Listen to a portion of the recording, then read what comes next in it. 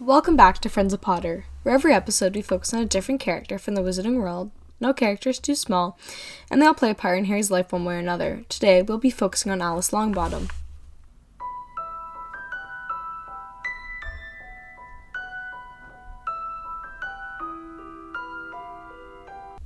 Alice Longbottom is a pure-blood wizard. She married Frank Longbottom. They were both Aurors who fought against Voldemort and his supporters during the 1970s, when they were original members of the Order of the Phoenix.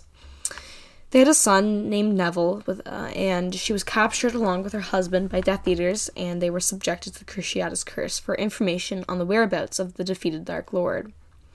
This torture from the Cruciatus Curse drove them to insanity, and they are now at St. Mungo's Hospital for Magical Maladies and Injuries in Ward 49. And she also can no longer remember who Neville is. The name Alice means noble, which she was, considering she would rather be subjected to the Cruciatus Curse than give out information that can harm the people she cared about. Thanks for tuning into this episode of Friends of Potter on Alice Longbottom, and hope to see you next time. Don't forget to check us out on Instagram at Joey Loves Potter, and if you wish to become a Patreon and have access to our blog and other perks, then visit patreon.com/friendsofpotter.